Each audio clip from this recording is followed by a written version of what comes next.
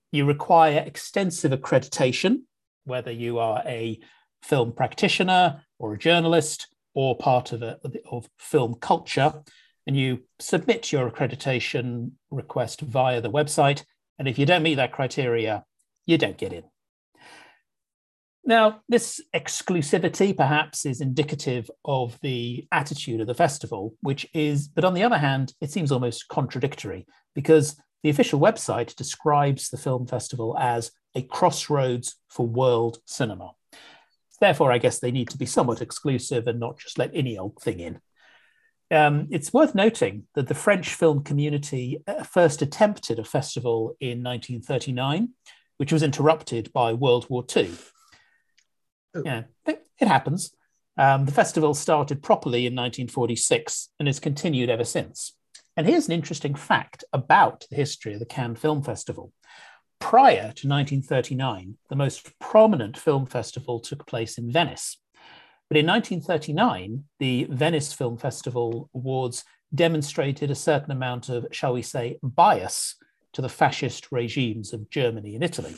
Thus, France set up its own film festival in protest.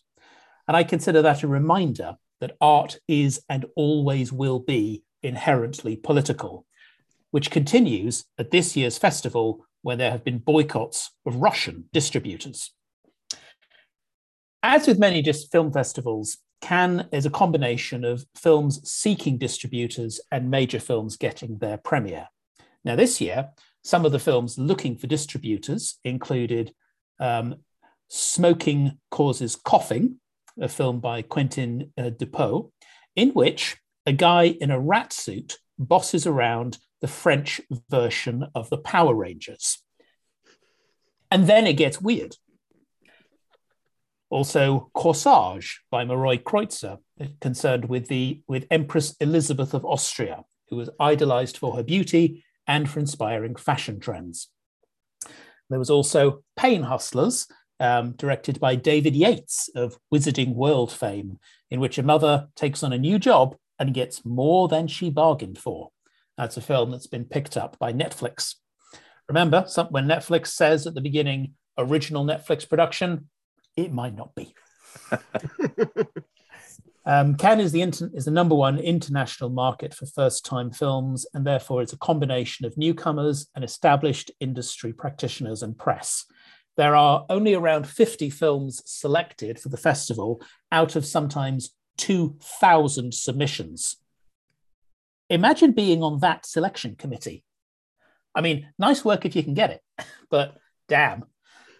And the official program of screenings includes film screening and competition, both feature and short films. And the festival defines such films as works of quality in order to contribute to the progress of the motion picture arts and to encourage the development of the film industry throughout the world. Now, some examples of films that were screened in competition this year include Holy Spider, which is Iranian, the new David Cronenberg film, Crimes of the Future, that I suspect we may be quite excited about, and the new film by James Gray, Armageddon Time, which might be a riff on the idea of Armageddon, out of here. It's that time. Then there's also films that screen out of competition, in a sense, which is to say these are films that need to be recognized but not awarded. This year featured George Miller's 3,000 Years of Longing, with Idris Elba and Tilda Swinton, as the aforementioned Elvis by Baz Luhrmann, and a little film called Top Gun Maverick, which received a 5-minute standing ovation and saw Tom Cruise receive an honorary Palme d'Or. Then there's also a kind of a lower key version of the main competition, which is what's known as Un Certain Regard. By the way, I do apologize to all French speakers for my horrible accent and pronunciation. Films screened as part of Un Certain Regard include War Pony, Joyland, and Harker, all of which are from first-time filmmakers. And then there's also the Cine Fondation, which is for a section of the festival exclusively for films made by students enrolled in film school.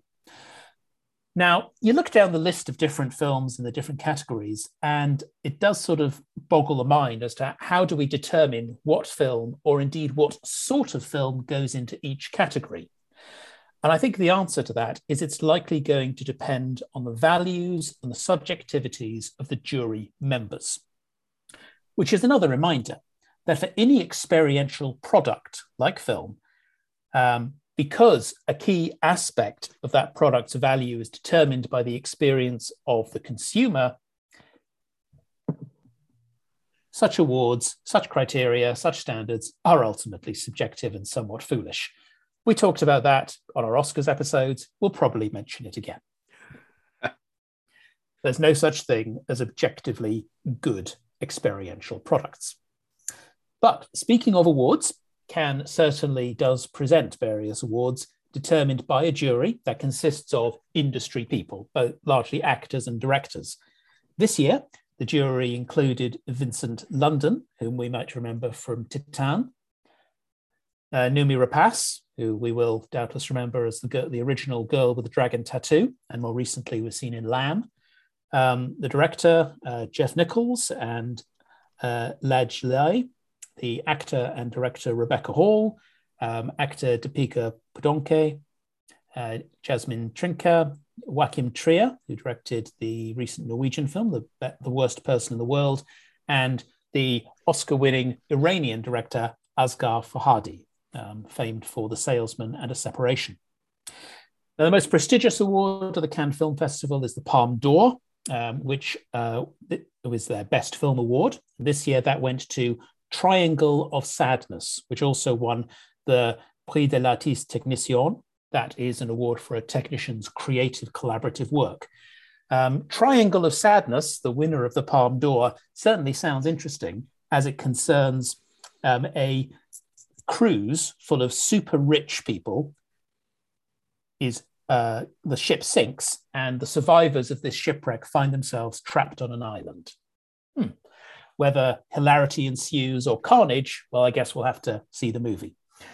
And as mentioned, there was also an honorary Palme d'Or awarded to Tom Cruise and also to Forest Whitaker. And effectively, the second prize of the festival is the Grand Prix. And this went to joint winners, Close and Stars at Noon. Close is a film concerned with a friendship that gets disrupted, and Stars at Noon is a romance set against the backdrop of 1984's Nicaragua. Then there's the Jury Prize, awarded to an original work that embodies the spirit of inquiry, according to critic Dave Kerr. This was also a joint. It went to L'Otto Montagna and Io. Now, L'Otto Montagna is another film concerned with the trials and tribulations of lifelong friendship.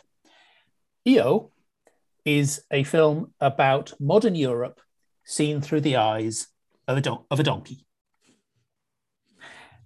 Then perhaps more understandably, there are awards for director, screenplay, lead actress, and actor. For director, this year it went to good old Park Chan-wook for Decision to Leave, a murder mystery that I will certainly be looking forward to. The screenplay went to Boy from Heaven, which is about a battle for influence at a Cairo university following the death of a prominent imam. Ka Amir Ebrahimi won Best Actress for the film Holy Spider, mentioned earlier, which is a journalism thriller, which, best as I can tell, is about the investigation into a kind of Iranian Jack the Ripper, which sounds intriguing. And Song Kang-ho, whom we likely remember from Parasite, won Best Actor for his performance in Broker, which looks at the issue of unwanted babies. Well, the big problem with talking about these films is, of course, that we know very little about them since they've not been released yet. But based on what I've mentioned, which I'm aware is quite a lot, anything take your fancy? Yes, I mean, like, I'm drawn to the directors, obviously, that I am most familiar with. So, like, obviously, Cronenberg's Crimes of the Future sounds utterly fascinating, and a return to the kind of films he made in the 80s and into the 90s, and a departure from some of his more grounded stuff of late. Anything by George Miller is worth watching. So 3,000 Years of Longing is obviously going to be on my list. Mark Jenkins, the guy who did Bait, had a film called Enya's Men, which is a folk horror. So that's immediately I'm like, hello, you're on the list. But the two films that I most am excited for are Broker, because it's from the director of Shoplifter, and Shoplifter is one of the most devastating, effective films of the last 10 years. It's phenomenal. And obviously anything by Park Chan-wook, I'm going to gorge myself on. His films are fantastic. It's been 6 years since The Handmaiden. To have him back again is just very exciting, and it sounds intriguing, as all of his films, when you first hear about them, sound intriguing. So yes, those are kind of the ones that jumped out. There are a lot of films, though. I went through the list. There are a lot of films. I've yet to see Top Gun Maverick, so I can't really comment on that. I will watch it in spite of not really liking Top Gun, because everyone says it's amazing. So yeah, I would say though those 5 films are the ones I was like, I'll watch these. Yeah, I'll say I didn't. I'm no fan of the original Top Gun either. but I very much enjoyed Top Gun Maverick, and that seems to be quite a common response. Seconded. Anything from Cannes leap out to you, James? Well, there's the favourites. Park Chan-wook and George Miller are two of my favourite directors. So hearing there's brand new films from them, Decision to Leave and 3,000 Years of Longing, has me salivating at the thought of finally seeing these films in front of the big screen, particularly when they're such unique directors. They're not the kind who would just churn out a studio film just for the sake of in between projects. When they come to their films, you feel they're putting their all into it, and it's just fascinating what's going to come from there. I'm also interested in Riley Keough's directorial debut, War Pony, which sounds like a fascinating prospect, and she's one of the more interesting young actors I've seen on screen in the past few years. So I'm very interested to see what her turning to directing is going to be like. And to follow on from Riley Keough, the film about her grandfather, Elvis Presley, which is a fascinating thing I always forget about. But Elvis film, it seems interesting. Baz Luhrmann doesn't seem like the kind of guy who would just do a bog standard biopic. So at the very least with Elvis, I feel like we're going to get something a bit different, especially with whatever Tom Hanks seems to be doing. It's giving me Lady Killers flashback. Yeah, I knew when I'd seen the trailers for Elvis, I knew that it reminded me of something. Yeah, that's Tom Hanks being kind of heavy and also very southern. Yes, that's probably what it was. I've never seen the Lady Killers, either version actually. Oh well, the 50s one is fantastic. Okay. Yeah, the Ealing one is fantastic. The Tom Hanks Coen Brothers one is not. Yeah. Well, I mean, I'll say I am just reading the synopsis of Smoking Causes Coughing. Makes it sound, just okay. That sounds too weird to miss out on. That's the Quentin Dupieux one, right? That's right. Yeah, Quentin Dupieux. Yeah. But having read up on them a bit more, Crimes of the Future, yes, I'm very keen on the new Cronenberg as well as the new Miller, 3,000 Years of Longing. I especially like the sound of Holy Spider, because I always enjoy a journalism thriller, and the sort of brief description of this indicates that it's using the kind of the medium of the journalism thriller and the serial killer thriller to explore issues of gender inequality, and I am here for that. So yeah, I'm excited about that, as well as certainly Decision to Leave, and for that matter, Triangle of Sadness.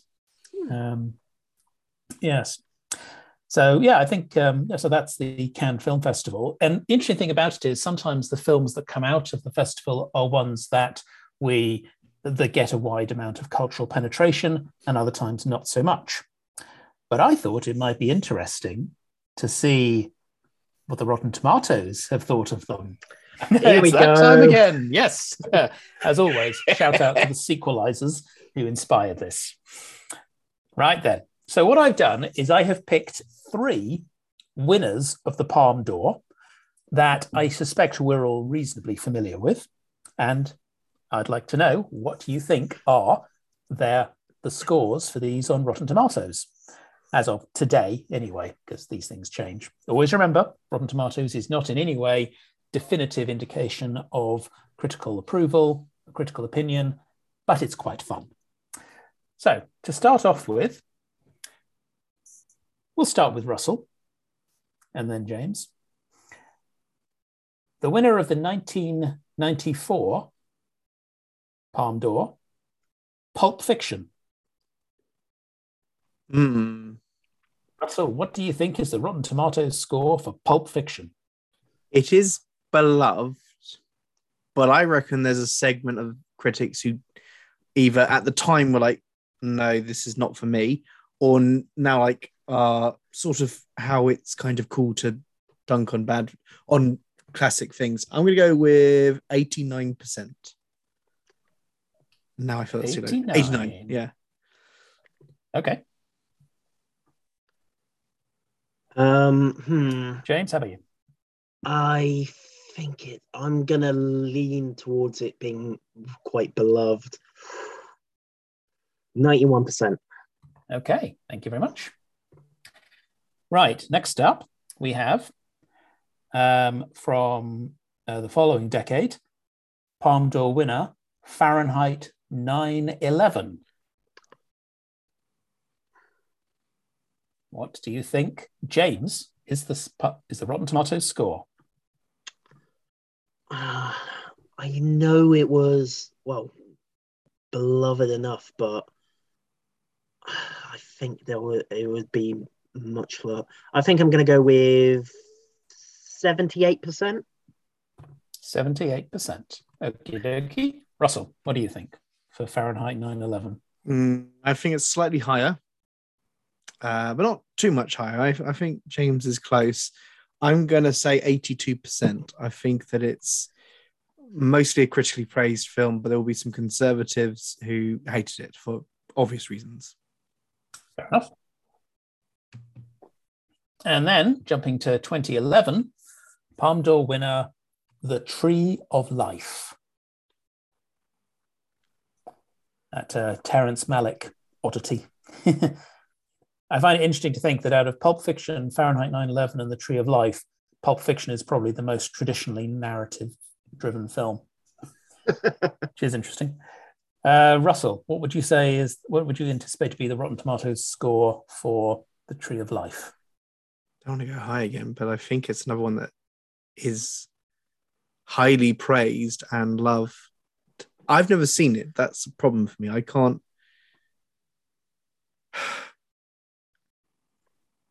92%. Okay, Russell says 92%.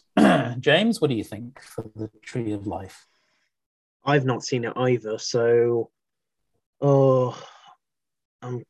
this is just going to be a shot in the dark. 85%. 85%. Okay. All right.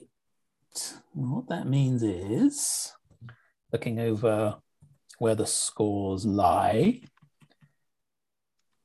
there, and there, and there. Okay. Right, well, it's pretty close, actually. But our winner for tonight is James. Oh. Because James was closer on two of them. In fact, you were really close. For Pulp Fiction, Russell said 89, James said 91. The actual score is 92%. Whoa. For Fahrenheit 9/11, Russell said 82, James said 78, and the actual score is 82. So Russell got it spot on. So, you kind of get a bonus point for that. So maybe it's a tie. Because on The Tree of Life, Russell said 92, James said 85, and the actual score is 84%. So you are both pretty close on all of them. One out on both of my I know. Wow. One out on both, and Russell's spot on. So you're getting better at this, guys. Thank you. So that's my summation of the Cannes Film Festival. Sounds like an extraordinary event. Who knows? Maybe one day guys like us will get to go there. But yeah, either way, there's plenty of films coming out of it that we can all enjoy. Yeah, and that is one last thing saying Cannes is a lot of these films pop up in other festivals. They do the rounds, so it's quite exciting to see the films that I think will get a journey through the festival season. So I think like Broker and Decision to Leave will definitely be two that go through other festivals. I don't know what's happening in Crimes of the Future because it doesn't have a UK distributor yet. It has ones for other countries, but over here, nothing yet. So we might have to wait a bit for that unless Netflix go mad and pick it up. Well, Netflix aren't known for being particularly restrained, are they? Your reputation precedes you. I have to admit, I wasn't expecting an invitation back. They're called orders, Maverick. So from a big old film festival with lots and lots of delicious things to get salivating about, let's jump into the multiverse. Let's talk about two huge films, two of the hugest films of the year that we will all of us will be talking about for a while. These are, of course, Doctor Strange and the Multiverse of Madness and Everything Everywhere All at Once, which in the UK came out a week apart. In America, Everything Everywhere All at Once came out about a month or two before Doctor Strange. So before we begin, Vincent, what is a multiverse? Well, it is probably everything everywhere all at once, would be one way of describing it. The simplest way of describing the multiverse would be that for every possible event that can occur, it does occur. Now, this has proved a very productive avenue for science fiction and mainly for science fiction and fantasy writers over the decades.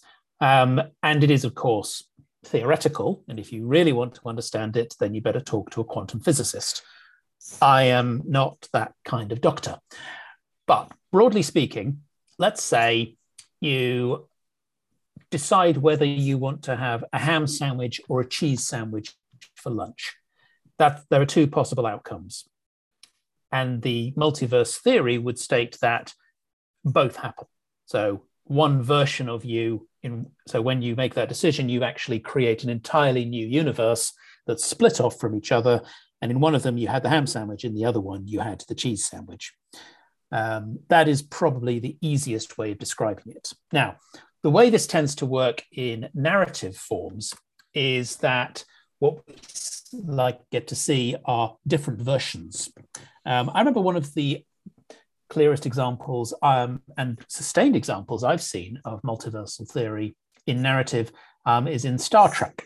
There's a classic episode of the original series called Mirror Mirror, where 4 crew members of the Enterprise find themselves on a different Enterprise. They are still the same people, but they are not the same people.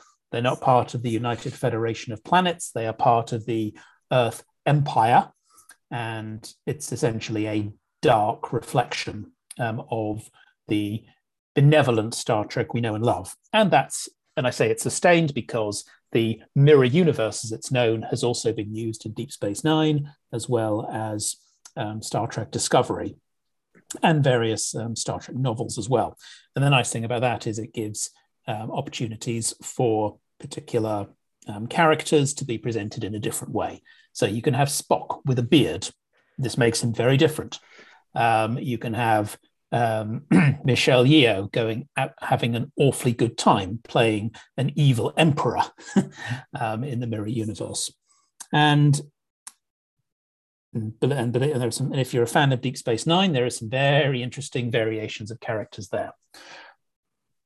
And that premise, I think, is very much what informs the two films we're going to be talking about today, because with a multiverse, you can have a version of a character that you know, but then you can do something quite different with it.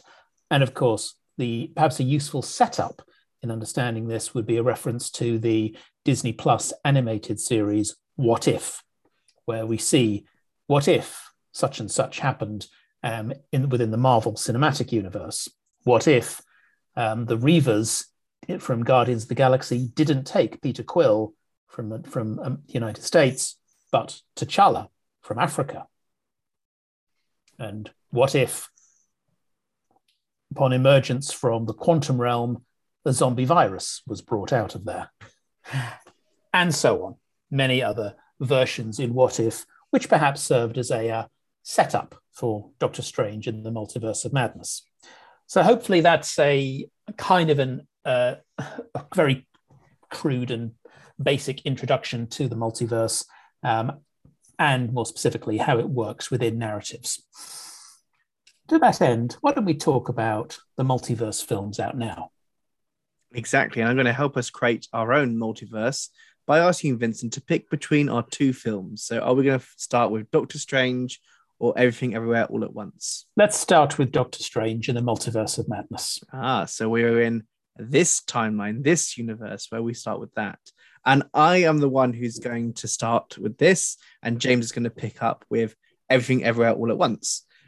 So Doctor Strange in the Multiverse of Madness is the 28th Marvel Cinematic Universe film. It is the 5th in the Phase 4, and it is the second Doctor Strange led film, but he's had many appearances in other films. He's been in multiple Avengers films. He had a prominent part in the first half of the last Spider-Man film. He has popped up a lot. He's a character's come up a lot. And it's been, I think, has it been 5 years since we've had his first adventure? 2016, so 6 years. 6 years. 6 years. So it's 6 years has passed since we last checked in on a solo adventure for Doctor Strange. So we should say up front, there will be spoilers. There is no way to talk about, in particular, this film without spoiling it, because there are certain things that they've kept away from the press. There are certain events that happen. There's certain characters have roles in this that are hidden in the marketing. I'm sure by now you've watched this film. It has, I checked this today, made $880 million. It is the biggest film of 2022 so far. Top Gun may surpass it. We'll see what happens with that. And obviously Avatar 2 is there as a finale for the year. But as of right now, this is the biggest film released this year. Sorry, Morbius, it's not you. It's Doctor Strange 2. So a basic plot. We are first introduced to a different version of Doctor Strange who is helping a young girl try and escape a demonic force that is trying to kill her. And she has a power that we later learn that she can travel across the multiverses, but she can't really control it. It happens when she's scared. It's a key part of the plot. This Strange decides the best way to protect the multiverse is to kill her and take her power, but he dies before that can happen, and she is flung into our multiverse. It's all getting very confusing, isn't it, already? That is our opener. We then slam into Doctor Strange, who wakes up from this nightmare. It's not a nightmare. He is on the day of his former beloved is about to get married. Goes off to that. Another monster comes, try and kill the same girl. He kills the monster in a very violent fashion, which was lovely to see. And my partner thought I tricked her into watching a horror film. I kind of had, but yeah, there's a bit where an eyeball gets pulled out, and we see the eyeball getting pulled out, which is lovely. Long story short, turns out that the multiverse is in threat, and so Doctor Strange goes to Wanda, who we last saw in WandaVision, take control of an entire town and deal with grief in a very magic way. And it turns out that Wanda really wants those kids she had in the WandaVision, and she is messing about in the multiverse and wants to kill this girl, which puts her up against Doctor Strange, and they go through a couple of different universes fighting. And that's where I'm going to leave it. There's other treats in there. We'll probably talk about them as we go in. For genre fans, the most exciting thing about this film is a certain director is back after several years directing a comic book movie. Sam Raimi's back. He's back in the saddle. He's doing a comic book movie. This is quite a Sam Raimi film. I think it's actually where it's its best. He doesn't hold back in his Raiminess, in the kind of tricks and ticks that he has in his craft that makes it a Raimi joint. Yeah. I wondered what you fellas thought of this. I have an opinion, but I wondered what you thought of first, because as the kind of Marvel agnostic in the room, I like some stuff. I don't like other stuff. I dig their TV shows, and I'll get into that at the end of the episode. But I wonder what you thought of as Marvel fans of this Marvel joint. Vincent, what did you think? Okay. When we did our MCU episode, I mentioned that Doctor Strange was one of my top 5 films within the MCU. I do feel that in the Multiverse of Madness is a bit of a step down. I don't think it's as coherent as the previous one. And I think that's kind of a matter of this on the scripting sides. I found it was narratively wobbly. I feel that there are aspects of it that could have carried greater dramatic weight, and they didn't. It's like, here's the thing. Yeah. And moving on. And here's the thing. And we're done with that. And so in that respect, I felt that the dramatic stakes were lacked some of the weight that I would have liked. Having said that, I do feel, certainly from a directorial perspective, it was superb. It was visually dazzling, and like you, Russell, I thought it was gorgeously horror inflected. The eye removal, as well as some interesting disruptions to bodies, and there's a bit of zombie action as well in there, and some interesting kind of quite literally going into the mind, which was, I think, very effective. So I felt it had. I think it's quite a messy film, and as a result, bits of it are more successful than others. I enjoyed it with some reservations. James, how about you? Well, I was most excited for this film going into it as both a Marvel fan and a Sam Raimi fan. And for me, this was a film at its strongest when Sam Raimi is let loose, when he's just channeling his past work on The Evil Dead and Drag Me to Hell, or he's just utilizing the zombie mayhem by injecting his unique style into the MCU. That's when I fell in love with this film. I think there's a unique take on music during a fight scene, which I was just astounded by. And there's a scene where we go into spoilers about cameos. Oh, well, absolutely. I'm going to bring up the cameos, so go for it. Okay. Well, Wanda's unique way of combating Black Bolt's abilities and the aftermath was a shock to me, which I adored. But while I loved that bit, it was also in a section which I most struggled with. The middle section brings in quite a few Marvel characters for this essentially courtroom scene to judge Doctor Strange. And it's during we should also say that this is, at this point, Doctor Strange has been flung into another universe. So we are seeing versions of characters that may or may not be the versions we finally get when they do end up in the MCU. But yeah. Or versions that are different from what we've already seen. Yeah. Yes, that's true. And it's during this bit which I just felt a bit lackluster on, because don't get me wrong, there's some excellent moments like the Black Bolt scene I mentioned before, but I just wanted it to go back to Sam Raimi letting loose on a comic book film. This felt a bit more contractually obliged, if anything. And I gotta be honest, John Krasinski appears as Mr. Fantastic, and I like John Krasinski. I liked him in A Quiet Place films. I liked him in The Office, but I wasn't a fan of him in the role. It felt a bit too conventional when John Krasinski, who we've seen as Jim in The Office, can be not conventional. It just felt like bowing to something the internet's been fan casting for years now, and that was an issue personally for me. But did you feel that John Krasinski could have done more of a stretch? Oh, very well, good. But I mean, the point to bring up there. So for me, the first act I had a terrific time with. It moves at quite a pace. It reveals early enough that Wanda is now the Scarlet Witch and is our antagonist, which was held back from the marketing, which I think was a very effective thing to do, because there's other stuff in the marketing they kind of revealed that I don't think they should have, such as the presence of a certain mutant. And then we get flung through the multiverse, and we get that wonderful brief sequence of about 7 or 8 different universes that they go through really quickly. We get the paint universe, we get all these different universes, and then it lands in a universe that's rather boring, that is quite close to the version we've been in. And then we get some fan service that none of it really clicks with me. And I found it all a bit impenetrable at that point. I think there's an impenetrability to this film in that it has, I had no idea who Black Bolt was. I haven't watched the TV show he's from.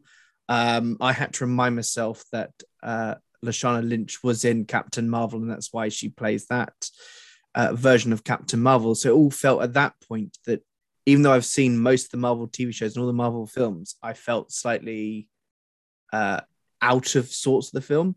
And then it leaves that place and goes off and becomes a fascinatingly messy finale with zombie Doctor Strange coming in with his cloak of zombies and with that fight with the music. And then you're like, oh yeah, no, Raimi's back. But in that kind of leap in the middle act to this Illuminati universe, which is boring to me, it felt like Raimi kind of disappears a bit because he has to have these things in because this is what has been decided of the MCU. So I felt this film has a really effective first act and a kind of fun last act. I don't know if I think it's a great MCU film. I'm not sure how consequential I think it is because this is the third representation of the multiverse we've had. Well, fourth if you include What If. And it's the least interesting for me. And so as a multiversal film, I say this as someone who's aware that we've come from Iron Man 27 films ago, which was about two men in metal suits fighting over LA at that point. And there's nothing in there that's cosmic or magic or any of these complications. And I'm now complaining that 28 films in, it's not weird enough. But a film about the multiverse of madness should feel a bit weirder than this. And I say this with the arrogance of someone who's like, yeah, zombies aren't enough. I want it to go completely bonkers, which we'll talk about with our next film. But yeah, that's where I've landed, is that I had fun with this, but I also thought didn't live up to the hype. I think that's fair. It sounds like we're largely in agreement that there's a sort of feeling that, well, it's good, but bits of it are shit. It's just the multiverse thing has such potential, and like Indeed. This made me appreciate Spider-Man more. I'm a bit soft on the last Spider-Man because I think the first half is a mess and then the second half finds a really interesting film. But that's use of the multiverse is fascinating, to have other versions of the hero who we are aware of, and it's not just plonking in John Krasinski because I've seen photoshopped images of him for the last 5 years as Reed Richards, because in that Spider-Man film, these are two Spider-Mens who we've watched a couple of adventures of their own. And so we have that weight of the narrative that we've seen, and we're all aware of, or at least comic book fans are aware that one of them has his journey and it comes to the end, and then the other one didn't complete their franchise, and their franchise ends with their love interest dying rather tragically. So there's all that weight being put in, and that isn't here because it's fan service, but without the narrative heft. I will give it this. The post-credit scene is probably my favorite that Marvel have done. And it's just typical that Sam Raimi was like, hey, Bruce Campbell, you want to be in my film? Okay, I'm going to have you get abused again. I mean, I gladly see Sam Raimi come back to the MCU. I gladly see him come back because he hasn't directed for several years. He hasn't been this fun for a while. I am one of the few defenders of Oz the Powerful and Mighty. Is that what it's called? The Great and Powerful. The Great and Powerful. Can't even get the name right. But It's not a very staunch defense. Yeah, Oz is a fun film for me, but it's not a great Raimi film. And this is a okay film for me that's got some great Raiminess to it. Like the bit where she crawls through the mirror to come into the room is fantastic. And yeah, I think I should say Elizabeth Olsen is great in this. Agreed. She is fantastic in this. I'm not sure I think I agree with the journey that Wanda has gone on between this and WandaVision, in that I think it feels a sudden jump to a rather two-dimensional villain in terms of how she's used. But her performance is terrific. Rachel McAdams is given more to do, which I'm always happy for because I love Rachel McAdams. And Benedict Wong steals every scene he's in. I want more of him, but also about the right amount, because he just pops in to films for a couple of scenes and that's it. And I kind of am like, I love that you're here. You're doing great things. I want more of you, but probably I shouldn't have more of you. You'll probably just use the right amount.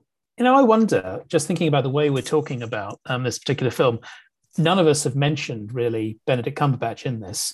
And I wonder if that's because, well, he's there and he does his thing and he's fine, but that's about it. And I wonder if it's and I'm reminded of, I'm not sorry to cast slight aspersions on a favorite of yours, Russell, but I wonder if it feels a bit like Batman Returns, in which Batman himself often seems slightly lost amidst the Penguin and Catwoman and even Max Schreck. So I wonder if it's a case of too many elements going into the mix. In the case of, weirdly, in a film about multiverse, maybe there's actually too much. There's too much multi in there, and as you've said, not enough madness. I kind of agree with you. I won't rise to the slander of Batman Returns, my beloved Batman Returns, but maybe this needs to be the third Doctor Strange adventure. Maybe the problem for me is that there's stuff set up in the first Doctor Strange that isn't resolved here and has never been resolved here. We don't get anything of what's the name of the character who's of Mordo. Mordo is set up as an antagonist at the end of Doctor Strange, and that was a disappointment.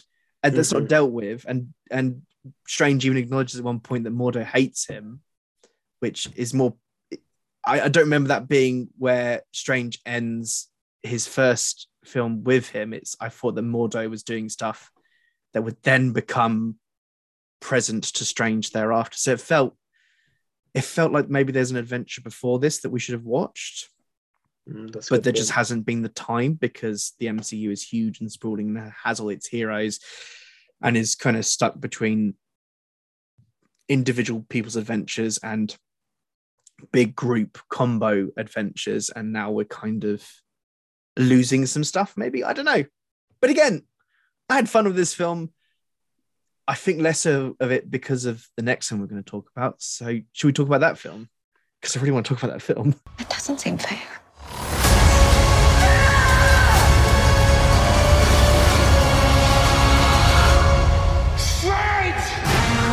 James, what's our other multiverse film? Go into that. So in a fascinating turn of events, we have two multiversal films out around the same time, and the next one is from the directors Daniels, and the film is called Everything Everywhere All at Once. Now, this film hasn't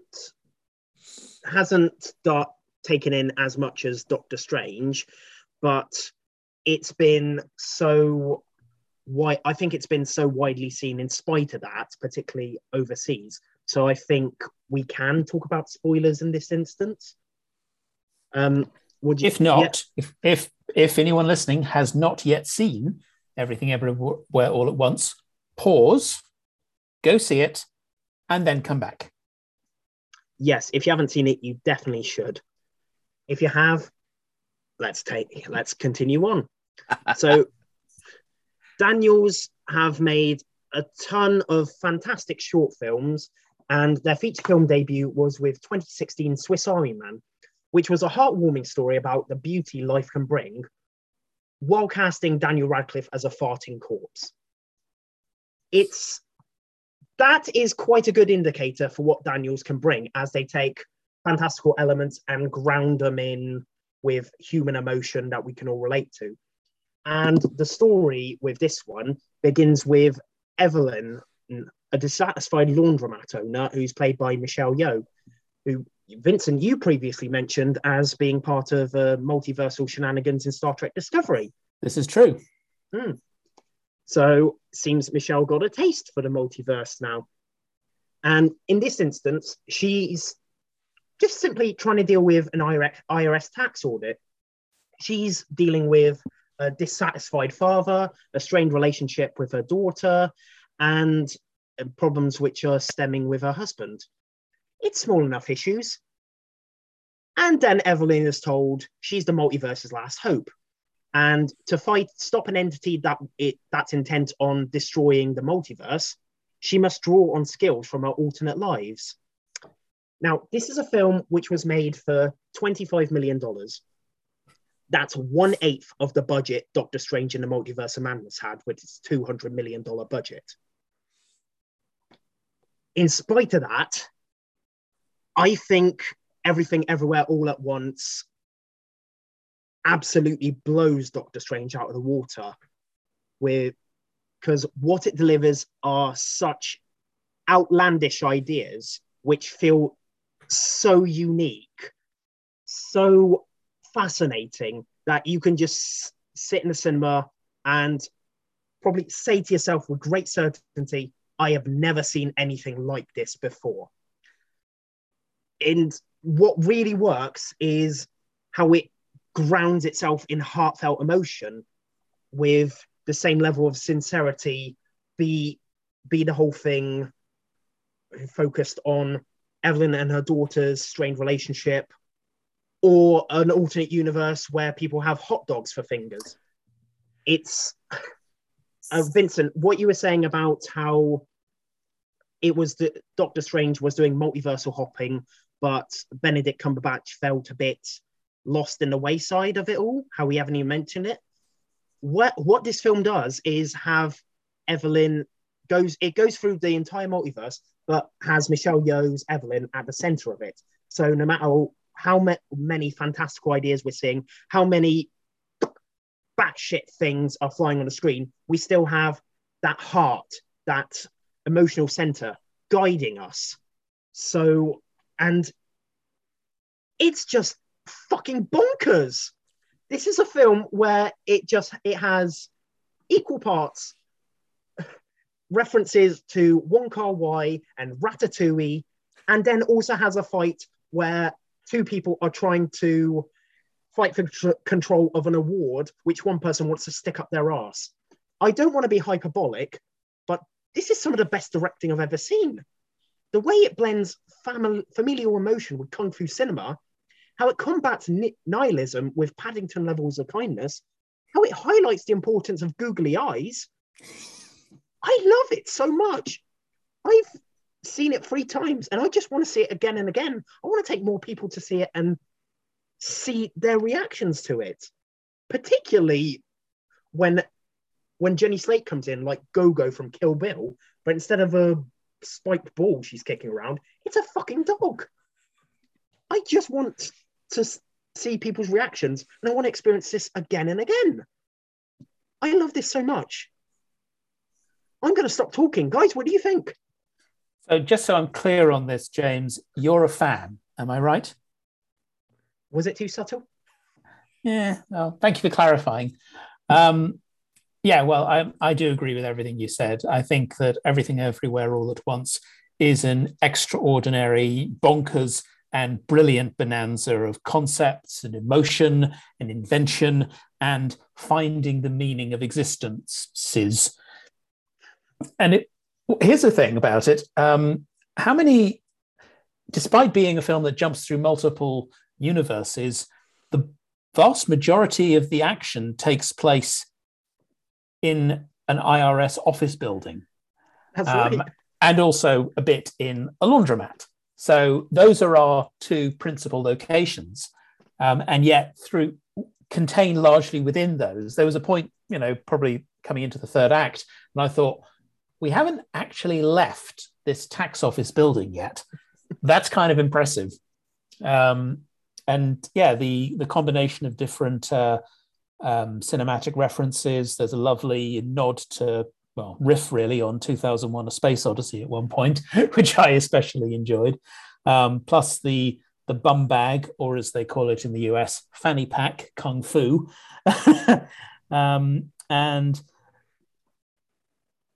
But all throughout, it is shot through with such emotion, even when characters become rocks. It is almost like I feel that the filmmakers thought, shall we do this? Yes. Shall we do that? That's a bit wacky, but what the hell? Shall we do this? That's just going to be too silly. Oh, fuck it. Let's do it anyway. And yeah, I cannot think of another film I've seen in recent years that has had such sheer levels of invention and creativity. But I will say, you know what this is? It is like the live action equivalent of the Lego movie. Oh, not bad. But having said that, I know not everyone likes the Lego movie. And so this manages, I think, to do something. It doesn't feel like that. It's just got a similar sort of level of invention. It is, I think, a wholly unique film. And even though it's out at the same time as, even though it deals with a multiverse, much like Doctor Strange and the Multiverse of Madness, they're not particularly similar films, I don't think. Yeah, it's inevitable to compare them, but at the same time, they stand equally well on their own. But I guess if you want to see something that is unique, then go for Everything Everywhere All at Once. Russell? Holy shit, this film is incredible. Holy shit, this film blew me away. So because it came out several weeks after it had been in America and Twitter had been talking for a while about how incredible this film is, somehow it wasn't spoiled for me. I got a few snippets of stuff, but you can't really place context for the stuff that happens in this film unless you see it. So you can't place context on the rocks or the hot dog fingers or the variant of Ratatouille, which is hilarious. All these aspects can't really put context until you see it. I have yet to coherently put my thoughts together for this. I found it almost a transcendent film, almost feels like when people have a religious experience. That was this for me, and that we watched a lot of films, and most of those films are either mediocre or just fine. Some are truly bad, some are truly great. Only a couple of years are truly, truly something special. And this is one of them. I mean, as you say, it's all set in essentially two locales, but it covers everything, everywhere, all at once. It is silly and a bit, it's silly and it has all these, has some humor in it that's kind of crass, but it's also profoundly moving. It's a profoundly moving film. I was in tears at the end. It has so much to say on the individual, on our own experiences of things, on what if we had chosen something different? What if we'd taken the left path, not the right path? Where would we have gone? So much of this film is fantastic. The cast is phenomenal. Everyone is phenomenal. Everyone is playing multiple parts. That's what's really interesting about this film. If it was kind of slightly boring to watch Benedict Cumberbatch playing multiple versions of Doctor Strange because they weren't different. They were all relatively similar. They all had his arrogance. They all had his abilities and his belief in his abilities. Whereas this, the idea comes halfway through that Michelle Yeoh's, the Evelyn that we're following, is the worst version of her. And that's why she is the one, is because she is the most susceptible to taking in skills from other people. So you jump into the multiverses in this film to take skills. So you jump into a multiverse where you know Kung Fu and you learn Kung Fu immediately. It's great. It's kind of like with the Matrix where they could add files into people's heads, but done in a way that's just so well visualized and so well done. I think it's when you watch the last act and you realize that it's going across 5 or 6 different universes simultaneously. And it's almost a montage for 40 minutes, but it's entirely coherent. You know what's going on. You know the stakes, and every universe has stakes. And that's kind of solving the problem of multiverse films, which is if there are an infinite number of universes, death doesn't matter, consequences don't matter because we'll jump to another universe. Whereas this kind of deals with it in that every universe has consequence. Every universe has meaning. Even if you're just a rock in a universe, that has consequences. I didn't think that watching 2 rocks communicate with each other would make me cry, but it does. I'm very excited this will be a film we'll be talking about for a long time. And as much as I enjoyed Doctor Strange 2, it's not a film we'll be talking about for a long time because there'll be another MCU TV show or film that'll come through. It will just be part of the churn and it will just be part of our rankings. And we'll go back to it occasionally, whereas Everything Everywhere All at Once is entirely its own thing. And it is harsh to compare the two because this is not an Armageddon Deep Impact situation where 2 studios made remarkably similar meteorite films. This is that indie directors made a multiverse film tapping into stuff that's been in sci-fi for decades now, that has popped up on a lot of different TV shows. I mean, we could talk about Rick and Morty if we're talking about multiverse. We could talk about Community and the Dice episode, which creates the idea of many multiverses by simply a roll of the dice. all of this is feeding into Everything Everywhere All at Once more than just MCU's use of it. That's not feeding into it. This is feeding into the idea of what if there are an infinite number of you? What if every choice you make has an equal to it? And what happens then? And also, what if there are all those universes where life could not be sustained on this planet? What does that mean? All this stuff is in this film. And yet one of the high points is a guy leaping onto a dildo-shaped award to gain superpowers, to gain a power in that universe. I love this film. I've only seen it once. I kind of might go see it again, but I also found it an overwhelming experience because cinema is so rarely this coherent and brave and bold. And I think I can only have it rarely. Also, I did this as, so the day before this, I saw Bernadetta and then I saw this. And those are two films that are firmly in my top 4. This is my favorite film of the year so far. And they're both testaments to directing, to authorship, to an author's style, to confidence, to telling a story that's got so much to it, to, crass humor colliding with philosophical points and huge well springs of emotions. Yeah, this is a masterpiece. This is, I have to say, I don't know if I'll see a better film this year. And if I do, what a year. Sorry, that was a lot. Hey, that's fine. I mean, sometimes as consumers and pundits and critics, we rant, but other times we rave. Mm-hmm. Yeah, this is, and like things like bringing back Kai Hu Kwan, who's not had an acting career for decades. He's worked in fight choreography since his 80s heyday of the Goonies and Temple of Doom, but to bring him back, and he is wonderful in this. Stephanie Su, who plays the daughter, is wonderful in this. James Hong, who's had an incredible career, is wonderful in this. Jamie Lee Curtis is doing more than just lying in a hospital bed in this one, and she clearly is having so much fun by being given stuff to do. And yeah, no more. I won't say any more. Yeah. Well, I think we can all say that there's plenty to enjoy in Everything Everywhere All at Once. And that the multiverse idea is here for a long time because it'll come back in at Marvel. We can be certain that what we're getting towards is a multiversal war at some point that will have, is it Kang the Conqueror? Is that his name? Yep. Yes. He's coming. We've had one version of him. More versions are coming, which is exciting. And also DC will be doing this if we ever see The Flash, which, we could spend a while talking about The Flash, but we'll save that for another episode. What franchise do you think is going to co-opt the multiverse next in their franchise? Because I'm wondering if Fast and Furious are going to end things like that. Tough call, that one. I mean, as we've said, Marvel and DC and Star Trek, and I forgot to mention earlier, Doctor Who have all done multiverse. Yeah, sure, why not? Maybe Terminator. Terminator feels, because of time travel, creates its own multiverse. It could have done, but so far it seems to have gone more for the changing history approach than the parallel timelines. Kind of 5 Arnies in one room, can we?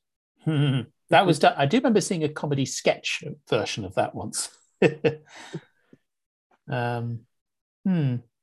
Yeah, well, yeah, could be Fast and Furious. Who knows? Oh God. No, thank you. Agreed. 5 Vin Diesels in a room. Oh God. What's happening? Evelyn, I'm not your husband. I'm another version of him from another universe. I'm here because we need your help. Very busy today. No time to help you. So those are 2 films. One we love, one we think is good enough. Bit of a mess, but had some fun with it. I will not talk about Everything Everywhere All at Once again because I'll talk for another 20 minutes about how amazing it is. So we're going to end. We're going back to our singular universe with a trio of recommendations. So we've got our something picks. So something of our something old. James, what have you got for us this month? Well, since we've previously talked about crimes of the future, I'm going to suggest a film from director David Cronenberg, 1979's The Brood.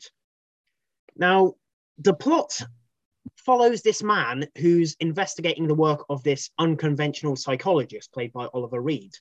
And basically, the man is looking into him because his wife is institutionalized, and he's worrying about how this psychologist is affecting on his wife's mental health. Now, coinciding with this are a series of brutal attacks, which are being committed by murderous mutant children.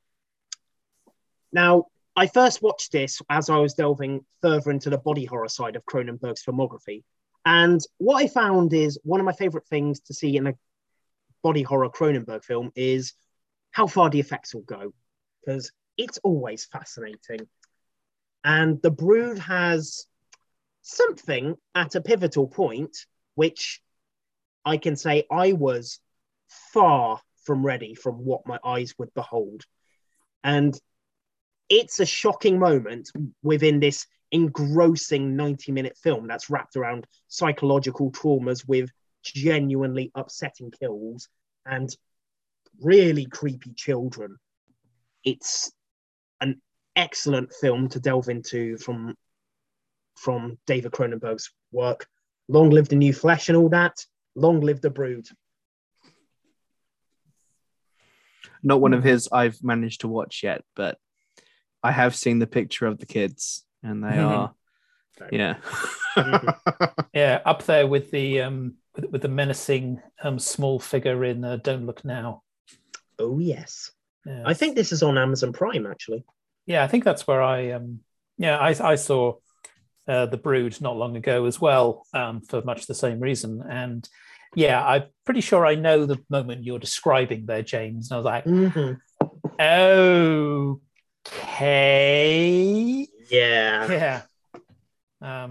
Yes, it has that perhaps what we expect from Cronenberg, particularly early Cronenberg, that somewhat cold, detached look at, well, both in this case, both of the body and the mind.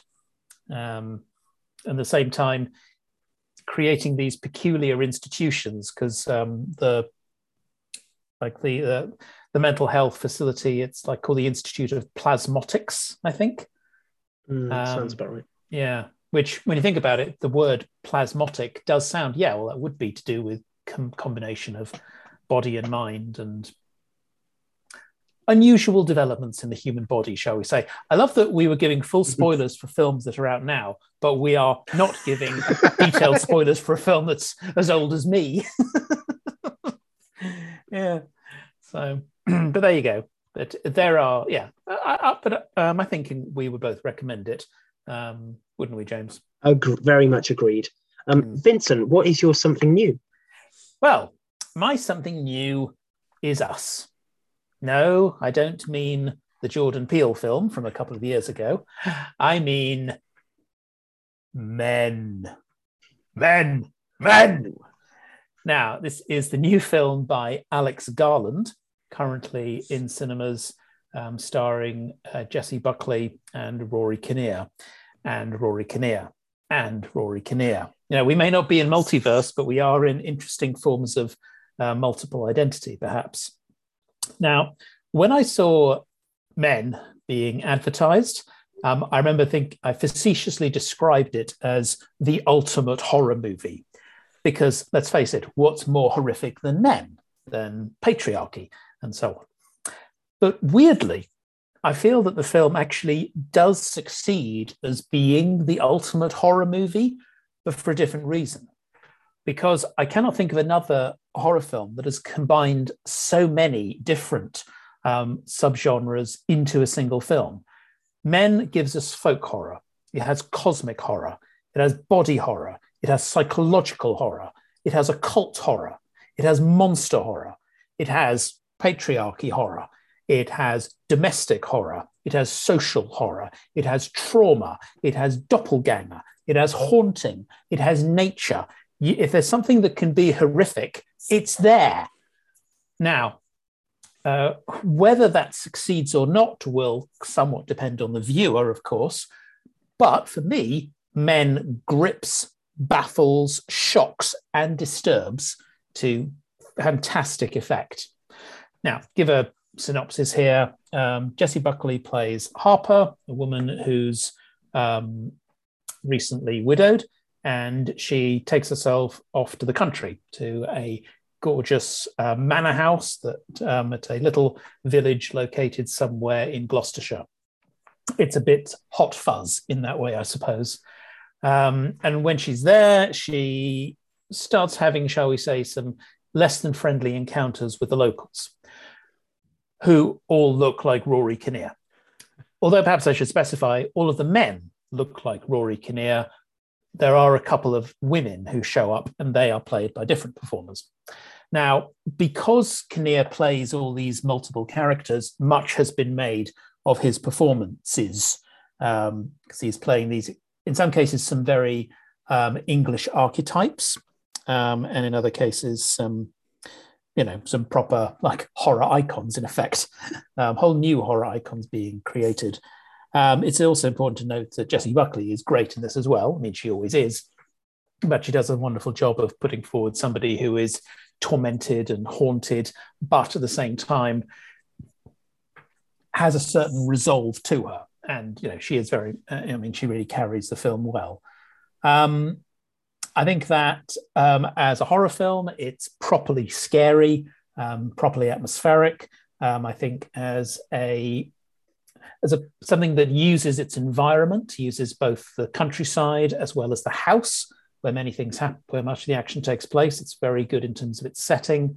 There are some seriously icky moments of body horror that on the one hand will be making you go like, ugh, and also making you go, ah! It's perhaps not as cohered as some of Alex Garland's previous work. Personally, I absolutely love Ex Machina, and I was very impressed by Annihilation. All of the different elements that I mention are in this film. Maybe it's too much. Perhaps it doesn't all hold together. But I will say the reservations I have are only after when I'm reflecting on it. I didn't have any problems with the film when I was watching it because I was too scared. Because sometimes it's crawly, sometimes it's intense and visceral, and sometimes it's revolting and nauseating. The final act is completely mad, but it is ultimately satisfying. There's a lot here. Maybe it's too much. What do you guys think? I haven't seen it yet, so Okay. I shall step out of this one, but I am very interested by it. Yeah, I think it's a whole mess of ideas, and it doesn't quite have the finale I needed for them all to be pulled together. But there is some really fascinating stuff here, and a pair of performers who are both doing very different things and are both doing them really well. Buckley is fantastic here. I mean, she's fantastic in everything. She's fantastic here in someone dealing with grief, trauma, guilt, loss, all of that. And it's quite a grounded performance for the most part, which is fascinating because Rory Kinnear is out recreating something like The League of Gentlemen by being all these archetypes. And I didn't realize that Rory Kinnear could be as scary as he is in this film. And from the moment he's on screen, he's unsettling, even when he's playing someone who seems like the most likable version of himself, or of that, whatever he is. Is that a spoiler? Don't know. Yeah, as Jeffrey, who is our first encounter with him, he's wonderfully sinister whilst being on the surface a really likable figure. But it is that likability that makes him sinister. And it's, yeah. So I think there's just slightly too much in this film for me to quite decide where I fall on it. But I am fascinated by it.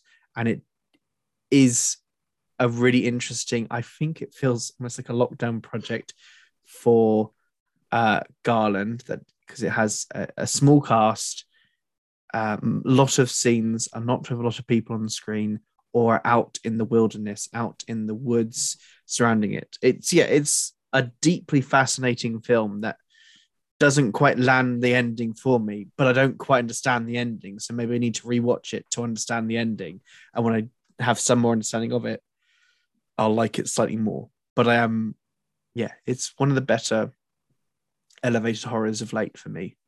Don't you dare use that term. It isn't elevated. Well, fine. A24 horror, whatever type of horror you want to call this. A horror with ideas, a horror where the horror is X, Y, Z, racism, aging, patriarchy, whatever it is that is the societal horror that's being explored. This is not Texas Chainsaw Massacre, the new one where nothing is being explored and it's just people being killed horribly. This has ideas and concepts and themes, and maybe there are slightly too many of them in the mix, but it is nonetheless a really fascinating watch for me. The only kind of elevated horror I want to know about is a film that would be called The Lift. What about Devil? M. Night Shyamalan's produced people in a lift, and one of them is the devil. I forgot that existed. So I've has seen everyone. that. I haven't seen it. A long time ago, I was in a student film called Truth Box about 4 people who get trapped in a lift and have to confront certain crimes that they have committed. So there you go. It's an idea that one can lift up and down. Russell, what would you like to tell us about that is SNAF? SNAF, something that's not a film. So I had some trouble this time because I haven't watched much of the new Stranger Things. I've watched the first episode and I've enjoyed it, but I can't really recommend something on one episode. I've not watched Obi-Wan Kenobi yet. Very much plan to. I was tempted to talk about a show called Slow Horses, which is on Apple TV and is like Spooks if you have a cast that's Oscar winning. So it's got money and budget, and it's still the nonsense of Spooks. But where I've landed on, and to loop us back to our multiverse MCU chat, is on Moon Knight. That while I have reservations about some of the films we've got from Marvel of late, I have found myself being drawn into their TV shows as they are used to be fascinating character explorations. Before I watched Doctor Strange 2, I watched all of WandaVision that day. I had not seen WandaVision before, so I watched it all before I went in and watched Doctor Strange 2, and that probably affects my opinion of Wanda's journey in that film because I spent hours on a nuanced character study, and Moon Knight is another nuanced character study. It follows Stephen Grant, who is having trouble sleeping. He's obsessed with ancient Egypt, and it turns out he might have another person in him, that there might be someone else who has superpowers in him and might be linked to the moon god. It's complicated. There's a lot of strangeness in this, but over the 6 episodes, it's utterly compelling and fascinating.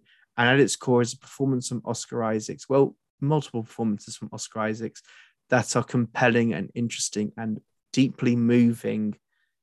And he's probably my favorite performance in all of the MCU is the one he gives here, because the time is given for it to be fleshed out and to become something interesting and compelling. And there's always the very best MCU TV shows have a moment where the character learns something about themselves that's kind of devastating, that is deeply impactful, that explains so much about them that the films don't have the room to do anymore because they've got 2.5 hours to tell a story and to run through to an epic conclusion. I think Moon Knight is fantastic. I think it's either this or Loki is my favorite MCU TV show. Ethan Hawke is the villain, and he's a lot of fun in this. And it doesn't connect into the MCU in any overt way, which I thought was admirable, because I can imagine for a lot of people it's slightly maddening that there's no reference to any of the other heroes, that no one else pops up, that it's just this story, this slightly strange story that is nonetheless wonderfully compelling. Yeah, it's on Disney Plus. I'm sure you all have Disney Plus by now. It's 6 episodes long. I loved it. Yep, I enjoyed it hugely as well. It was yeah, it managed to do the thing of like, on the one hand, it gave me what I kind of expect from an MCU product while also giving me something more. It's interesting from, it's quite progressive, I think, from a racial perspective. It features the MCU's first Egyptian superhero character. And anytime when I think you've got F. Murray Abraham voicing a big bird-headed god thing with a certain sardonicness, then you're in for something interesting. I should have also said that Benson and Moorhead direct a number of episodes and have now seemed to have been brought into the fold, as I think they've been doing other MCU TV shows down the line. There's another one, I can't remember which one they're on. Loki season 2. Loki, thank you. Loki season 2. So, yeah, more of that kind of thing is good for me. I've only seen the first 2 episodes because I'm quite rubbish with keeping up with TV. TV is hard to keep up with. There's too much TV. Yeah, I think Taskmaster is the only thing I don't fall back on. But I got such enjoyment out of the first 2 episodes, especially with Oscar Isaac's performance as Stephen Grant. And I'm very interested to see where else it goes. And I know I need to catch up. Yeah, it's kind of, Oscar Isaacs is a bit adorable as the British version of his character. And in the first episode, there is a really fun car chase where Stephen is coming in and out of consciousness along that car chase. And it's all to Wham! Wake Me Up Before You Go, I think. Yes. And it's like, I watched that fairly soon after I'd watched the Batman. I was like, comic book properties need to do more car chases because this is fun.